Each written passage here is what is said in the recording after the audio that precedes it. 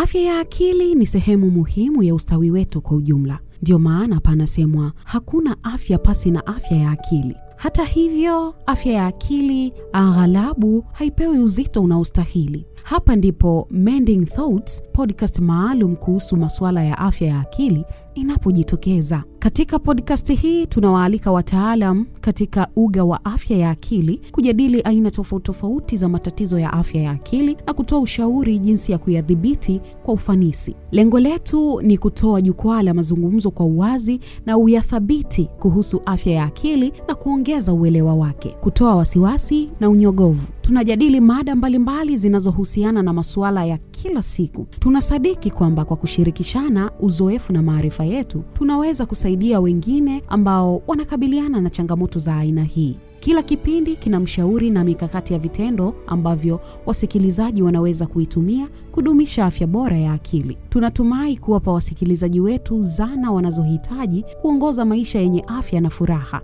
Iwe wewe ni mtu ambaye umekabiliana na changamoto ya afya ya akili hapo awali au tu una nia ya kujifunza zaidi kuhusu mada hii muhimu, tunakuomba uwe nasi katika Mending Thoughts. Hebu tuanze mazungumzo na kufanya kazi kwa pamoja kuvunja unyanyapaa kuhusu afya ya akili. Vunja ukimya, tuzungumzie afya ya akili. Karibu Mending Thoughts na uanze safari mpya ya maisha yako. Mending Thoughts imedhaminiwa na Lupakisyo Mwakipiti Foundation. Labda mimi nianze tu.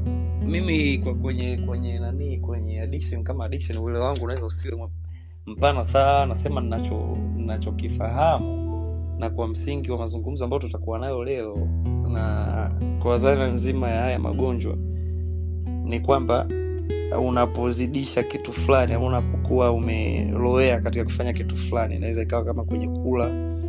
Kuna mtu ambaye anaweza kuambia kwamba yuko addicted let's say na chakula fulani au na kitafunwa fulani, kwamba kila asubuhi lazima akile au lazima kila jioni lazima akile.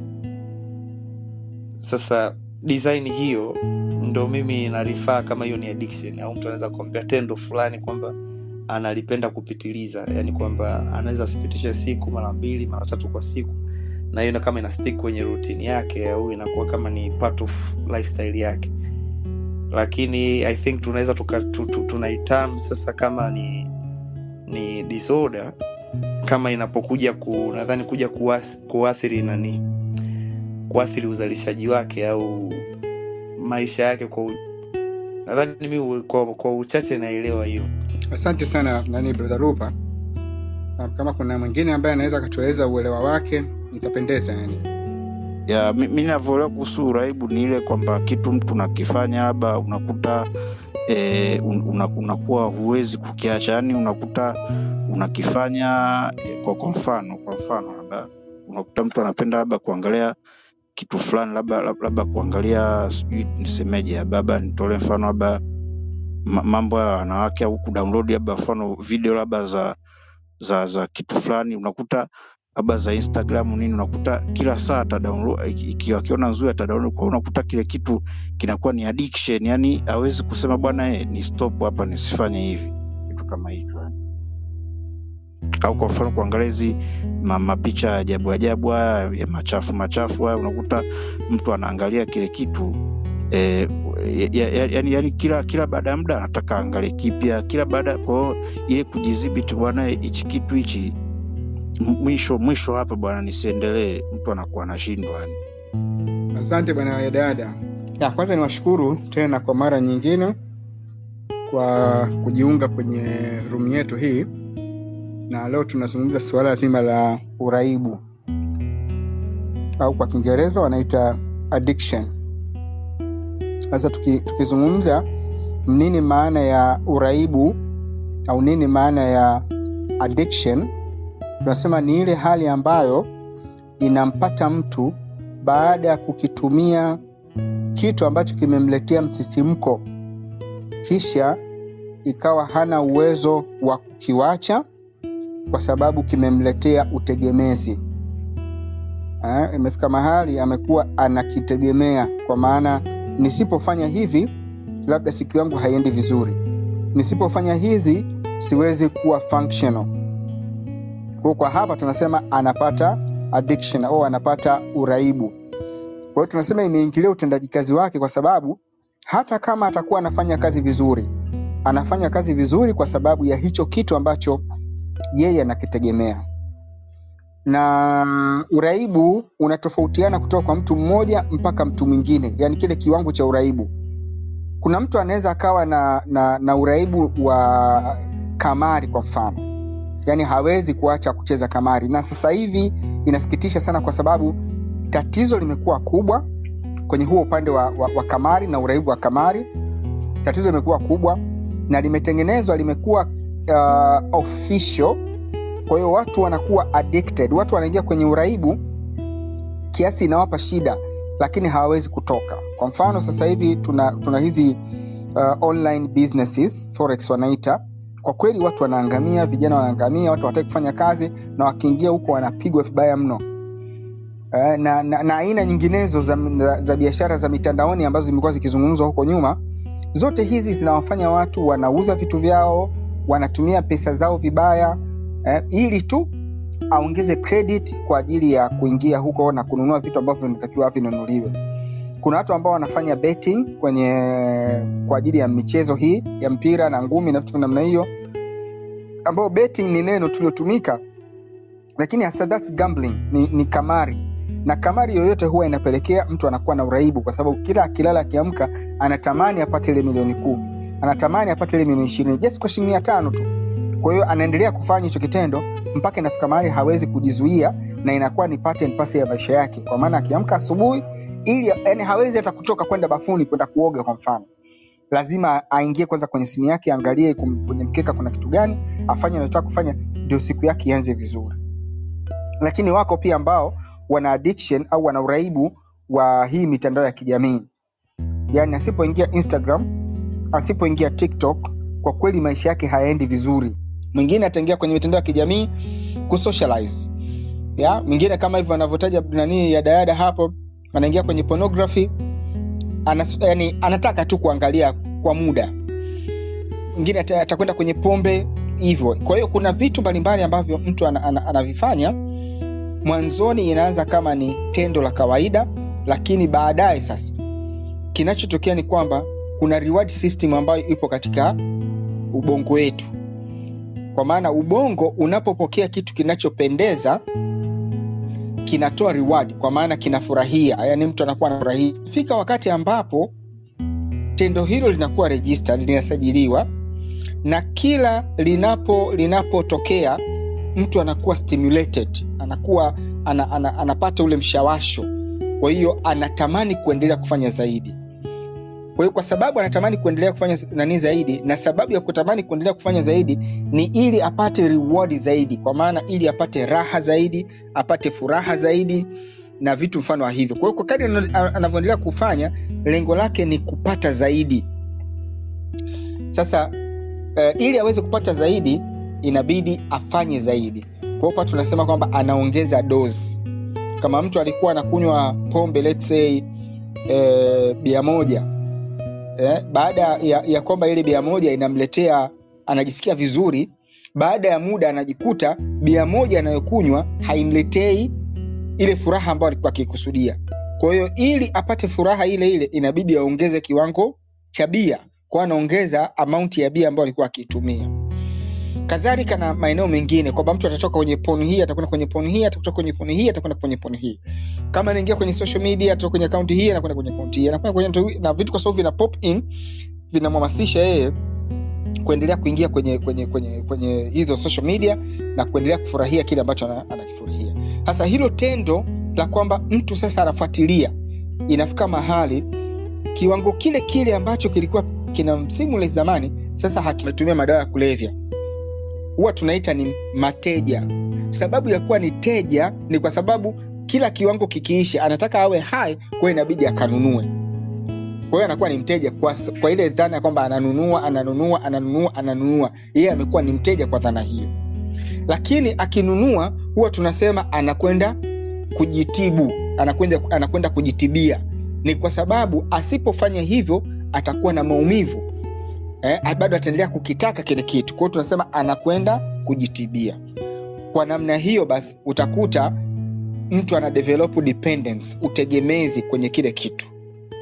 Kwa hiyo bila pombe hafanyi kitu fulani, bila sigara hafanyi kitu fulani, bila cocaine hafanyi kitu fulani, bila sijui kutazama porno hafanyi kitu fulani. Yani hawezi kupata usingizi. Bila sijui kuingia kwenye social media, siku yangu haianzi vizuri, na watu wanazungumza kitu cha namna hiyo. Kwa hiyo anakuwa anashindwa kujizuia kutofanya hicho kitendo. Kwa hiyo hapa tunasema pata uraibu. Dalili kwamba mtu amepata uraibu, kwa maana kuna namna ambavyo tunafanya diagnosis, lakini pia kuna dalili. Dalili kwamba mtu amepata uraibu, mojawapo ni ule utegemezi, kwamba bila hiki siwezi kufanya. Hapa tunasema kwamba mtu anapata uraibu. Lakini dalili ya pili ni kwamba je, asipofanya kunatokea nini? Asipokipata kile kitu, ana develop tunaita withdrawal symptoms.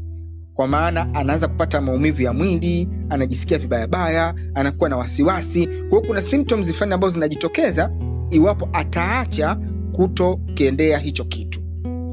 Lakini dalili nyingine ni kwamba anapata kitu kinaitwa arosto. Anapata kitu ambacho kinaitwa arosto. Kwa maana anapata ile kwamba akipata ile content ambayo alikuwa anaitaka, kwa mfano kama ni pombe au kama ni bangi au kama ni cocaine au kama ni nini, yani unaweza kumshuhudia namna ambavyo inamuathiri.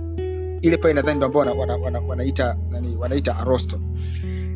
Lakini kitu kingine ambacho sisi tunakitazama kwa upande wa diagnosis, tunasema kuna ile eye opener, kwamba akiamka tu ndio jambo la mwanzo linalomfikirisha. Kuna kipimo wanakiita cage au audit kwenye pombe. Kwa mtu akiamka tu ndio jambo la mwanzo ambalo linamfikirisha.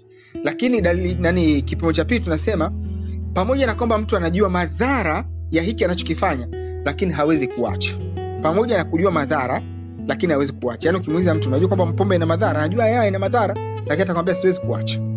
Lakini jambo la tatu ambalo watu tunalipima ni kwamba gharama ambazo anaziingia, gharama in terms of time, gharama in terms of money ambazo anaziingia, pamoja na kujua kwamba gharama hizi ni kubwa, lakini bado mtu ataingia gharama hizo. Lakini athari ya kijamii, kwamba tatizo hili either linampa aibu katika jamii au linampotezea watu, kwa maana marafiki tena nakuwa hawapo tena na vitu vya namna hiyo, lakini bado ataendelea kuengage kwenye hiyo tabia. Sasa yakipatikana haya mambo manne, tunasema kwamba huyu mtu amedevelop dependence, kwa maana ya addiction, au kwa Kiswahili tunaita uraibu. Na kwenye uraibu ni mateso, yani mtu asione kwamba jambo la kawaida. Uraibu wowote ni mateso, kwa sababu mtu hawezi kufanya jambo lingine lolote katika maisha yake isipokuwa mpaka apate kile ambacho kinampa afueni ya kuweza kuendelea kufanya yale ambayo alikuwa anataka kuyafanya. Sasa miongoni mwa sababu kwa nini watu wanaingia kwenye uraibu, kwa kweli hakuna sababu moja inayopelekea watu kuingia kwenye uraibu, lakini zinazotajwa za kijamii ni ule tunasema uthubutu au wanaita yani ile kujaribu. Kwa kuna watu wanaingia kama experiment, wanajaribu. Kuna watu ambao wanaingia kama uthubutu, kwamba yani nataka kuonyesha kwamba na mimi nipo. Kuna watu ambao wanaingia as a way, wanataka kukubalika katika kundi. Sasa mwanzoni wanaanza taratibu, lakini mwishoni anajikuta kwamba hawa ambao alikuwa anadhani wapo nao pamoja hawako pamoja. Yeye ameshapata uraibu na amekuwa ni mtegemezi kwenye hicho kitu ambacho anakitegemea, yani maana yake anakitumia. Lakini kuna watu ambao wanaingia kwenye uraibu kwa sababu ya peer pressure. Tunakumbuka wengi nadhani tulikuwa tumeyasoma vitu kama hivyo, peer pressure, kwamba msukumo wa watu wengine ndio unakufanya wewe unaanza kutumia kitu mdogo. Hizi ni miongoni mwa sababu zinawaingiza. Lakini pia nimewahi kusikia kuna watu ambao wameingia kwenye uraibu au wamejikuta kwenye uraibu kwa sababu walikuwa ni mateka at some point, wakawa wanafanywa injection, labda kwa kupigwa dawa za aina fulani kwa muda fulani. Baada ya hapo anatoka akiwa ni mraibu. Kwa hiyo kuna watu ambao wanapata bahati mbaya namna hiyo kwa kufanywa matendo ya kikatili, na hatimaye anajikuta kwamba yeye ni mraibu. Hizi ndio sababu au vyanzo ambavyo vinaweza kupelekea mpaka mtu akaingia akapata uraibu. Kuna tofauti, kama nilivyosema awali, kuna tofauti baina ya mtu mmoja na mtu mwingine, na hii ndio tunaita individual differences. kwamba kuna tofauti baina ya huyu na huyu, wanatumia kitu kile kile, lakini mmoja anatokeza anakuwa na uraibu na mwingine hapati ule uraibu. Sababu yake ni kwamba kila mmoja ana genetic makeup tofauti. Kuna watu ambao wako prone na substance use, yani kwenye familia labda kuna issues za substance. Kwa hiyo huyu mtu akienda kugusa tu bangi au akigusa pombe au akigusa sijui kitu gani, tayari kinatokea kwake inakuwa ni uraibu. Na mtu mwingine hana hiyo dosari katika familia yake, kwa hiyo anaweza akatumia na wale simletee shida. Sasa mara nyingi watu wanapokuwa kwenye magroup haya, mtu atamuonyesha mbona mimi nimetumia bangi kwa muda mrefu sana na haijaniathiri chochote. Lakini kuna mmoja ambaye atatoa ushahidi wake kwamba nimetumia na ilikuwa hivi. Sasa mara nyingi kwa sababu ya ule ujana na influence ulizokuwa nazo, mtu anafika mahali anaamini kwamba mbona huyu hajapata wakati ametumia muda mrefu. Hapa tunasema mtu asijitie kwenye risk, mtu asijitie kwenye vihatarishi ati kwa kutegemea biological makeup ya mtu mwingine. Kila mmoja na biological makeup yake mwenyewe, kwa hiyo mtu anatakiwa achukue tahadhari yeye mwenyewe. Ukienda kwenye burden of disease, substance use inaongoza, yani pombe hasa inaongoza, kwa maana mataifa yanaingia gharama kubwa sana kwa sababu ya substance use, particularly pombe. Kwa maana kumtibia mtu ambaye ametumia pombe kwa muda mrefu ni ghali sana kuliko kile kiwango ambacho yeye amewahi kuzalisha. Yani maana yake ni kwamba mtu akinunua pombe ni kwamba ana generate revenue kwa mtu mwingine. Kwa hiyo pombe kwa pale inakuwa na faida. Lakini baada ya kuja kupata madhara, gharama za kumtibia huyu mtu ni kubwa kuliko kile alichozalisha. Mbali ya hivyo, serikali inaingia gharama kubwa sana kuwatibia watu ambao wana changamoto hizi. Imagine sehemu kama methadone ya pale Muhimbili au na methadone nyingine zote ambazo wale wahanga hawaingii, yani wanatibiwa bure. Gharama zinazotumika ni kubwa sana kuliko gharama ambazo walitumia wao kuingia kwenye matumizi ya madawa mpaka wakapata addiction. Kwa burden of disease ni kubwa sana. Lakini mbali na burden of disease, kwa maana gharama za watu za matibabu, kuna ule uwezo wanaita, yani uwezo wa mtu wa uzalishaji na quality ya life, yani thamani ya maisha ambayo yeye anaishi au ubora wa maisha ambayo yeye anaishi. Watu ambao wanatumia substance use wamepunguza uhai wao takriban kwa 8 mpaka 10 ya uhai ambao mtu angeweza kuishi. Wanapunguza uhai wao kwa sababu ya kutumia hizo substances. Kwa hiyo utakuta mtu akitumia akiwa mraibu, let's say ana miaka 20, amekuwa mraibu, maana yake kwa sababu ya uraibu ataacha kuzalisha. The moment ameacha kuzalisha, technically tunasema huyu mtu amekufa. Kwa hiyo tunaita ni premature death. Kwa hiyo kutokea pale, hata kama ataishi miaka 40 baadaye, kitaalamu tunasema amekufa akiwa na miaka 20 na ilikuwa ni premature death. Ingawa ameishi miaka 40 baadaye, tunasema kwamba amekufa kwa sababu hakuwahi kuwa mzalishaji baada ya pale. Badala yake ni kwamba uraibu umemfanya asiwe mzalishaji, umemfanya awe tegemezi, na watu wengine wameingia gharama kwa sababu ya maisha yake. Kwa hiyo pale tunasema huyu mtu alishakufa miaka 40 iliyopita, hata kama bado yuko hai. Hizi ndio gharama za watu ambao zinaingia kwenye uraibu. Uraibu kwa nini unakuwa sana? Unakuwa sana kwa sababu ni sehemu ambayo watu wanapata pesa nyingi mno. Wale ambao wanasimamia uraibu wanapata pesa nyingi sana. Kwa hiyo wanahakikisha vijana wanaendelea kuwa waraibu ili wao waendelee kupata pesa. Na ndani hili liko, yani kama utaamua kupitia kwenye mitandao, kwa maana kwenye tafiti za research na secret groups ambazo zipo, hili ni jambo ambalo linazungumzwa sana kwamba watu ambao wanatumia pombe, nadhani tanyewe mnajua budget ya Tanzania, miongoni mwa taasisi ambazo zinachangia sana kwenye budget pato la taifa, makampuni ya pombe yanaongoza. Na tumewasikia baadhi ya viongozi hapa Tanzania namna ambavyo wanahamasisha watu kunywa pombe, kiasi wanatengeneza mazingira ambayo watu wafurahie lile tendo la kunywa pombe kwa kuonyesha kwamba ni sehemu ya maendeleo. Of course lazima kuwepo na timu mbili, kuna ambao watakataza hilo jambo na kuna ambao watakubali hilo jambo. Lakini utizama watu ambao wanalipendekeza, wameliwekea mazingira ambayo linafurahisha kwenye mitandao, namna lilivyotangazwa kwenye radio, namna lilivyotangazwa kwenye TV, namna lilivyotangazwa. ni tofauti na wale ambao wanakataa swala la pombe kwa kueleza tu kwamba pombe iko hivi, iko hivi, iko hivi, lakini upande wa pili wanaonyesha uzuri wa pombe. Kwa sababu hii vijana wengi wanajikuta kwamba wanaingia kwenye matumizi ya pombe. Lakini kuna elimu ambayo inatolewa kuhusiana na matumizi ya pombe, kwamba mtu akiwa na stress, mtu akiwa sijui amekwazwa, mtu akitaka kufurahia kitu chake, anaweza akatumia pombe kwa ajili hiyo. Kwa hiyo mdogo mdogo mtu anajikuta anaingia kwenye matumizi ya kawaida, hatimaye anatokezea kuwa ni mraibu. Mending Thoughts imedhaminiwa na Lupakisyo Mwakipiti Foundation. Je, addiction ipo kwa wanyama wengine? Hili ni moja. Na la pili, asema kwa nini wanaume ndio wana uraibu? Kwanza sina ushahidi wa kisayansi kuthibitisha kwamba wanyama wengine wanapata uraibu. Sina kwa sababu anyway, labda jibu liwe tu kwa ufupi kwamba sina ushahidi wa kitafiti kama wanyama wengine wanapata uraibu na wanapata namna gani uraibu huo. Yawezekana wanapata.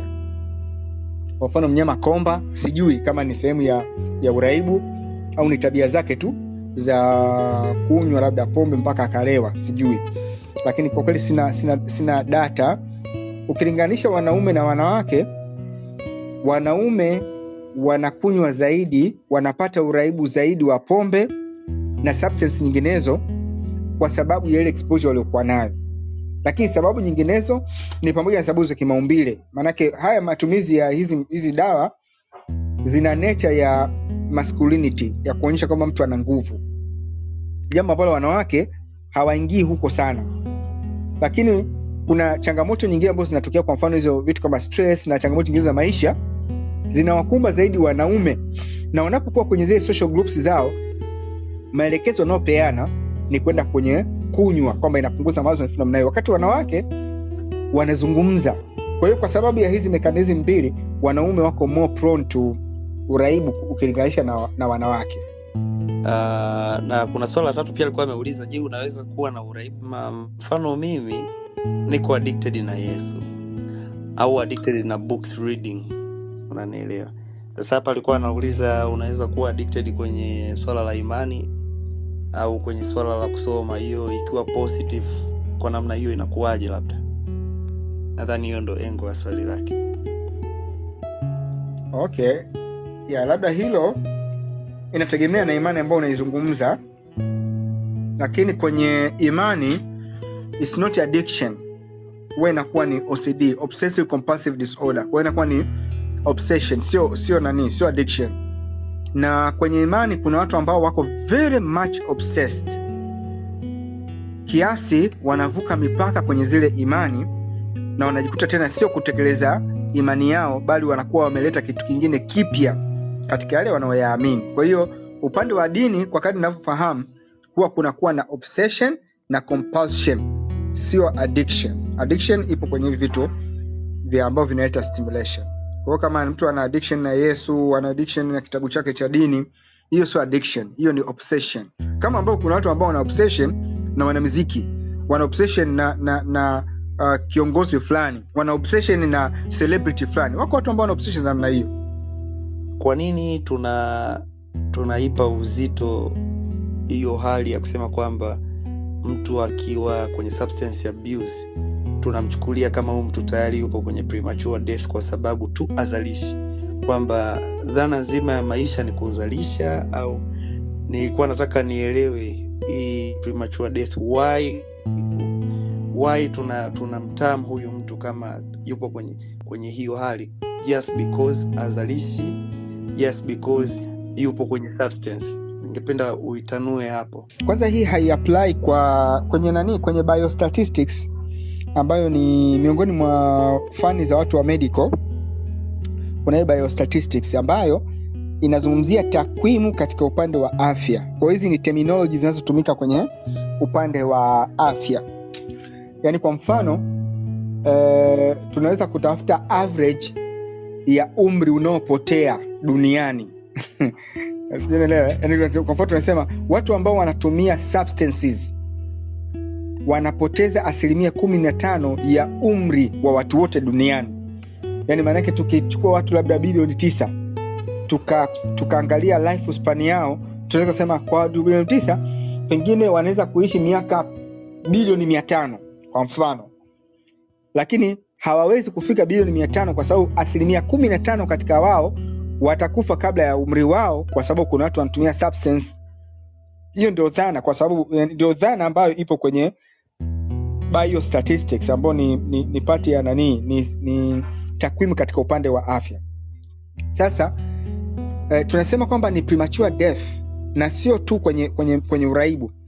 Mtu kwa mfano amepata schizophrenia akiwa na miaka 20, akawa dysfunctional, hawezi kuzalisha, kwa sababu uhai wa mtu, afya ya mtu, kama mnakumbuka tulikuwa tunazungumza kwamba afya bora ya akili ni pale ambapo mtu ana uwezo wa kupanga, kuamua, kutekeleza, na akawa ni mzalishaji, na akawa na uwezo wa kuinteract na jamii yake vizuri, lakini pia ana uwezo wa kukabiliana na stress ndogo ndogo katika maisha yake. Kwa hiyo huyu ndio tunasema kwamba ana afya nzuri ya akili.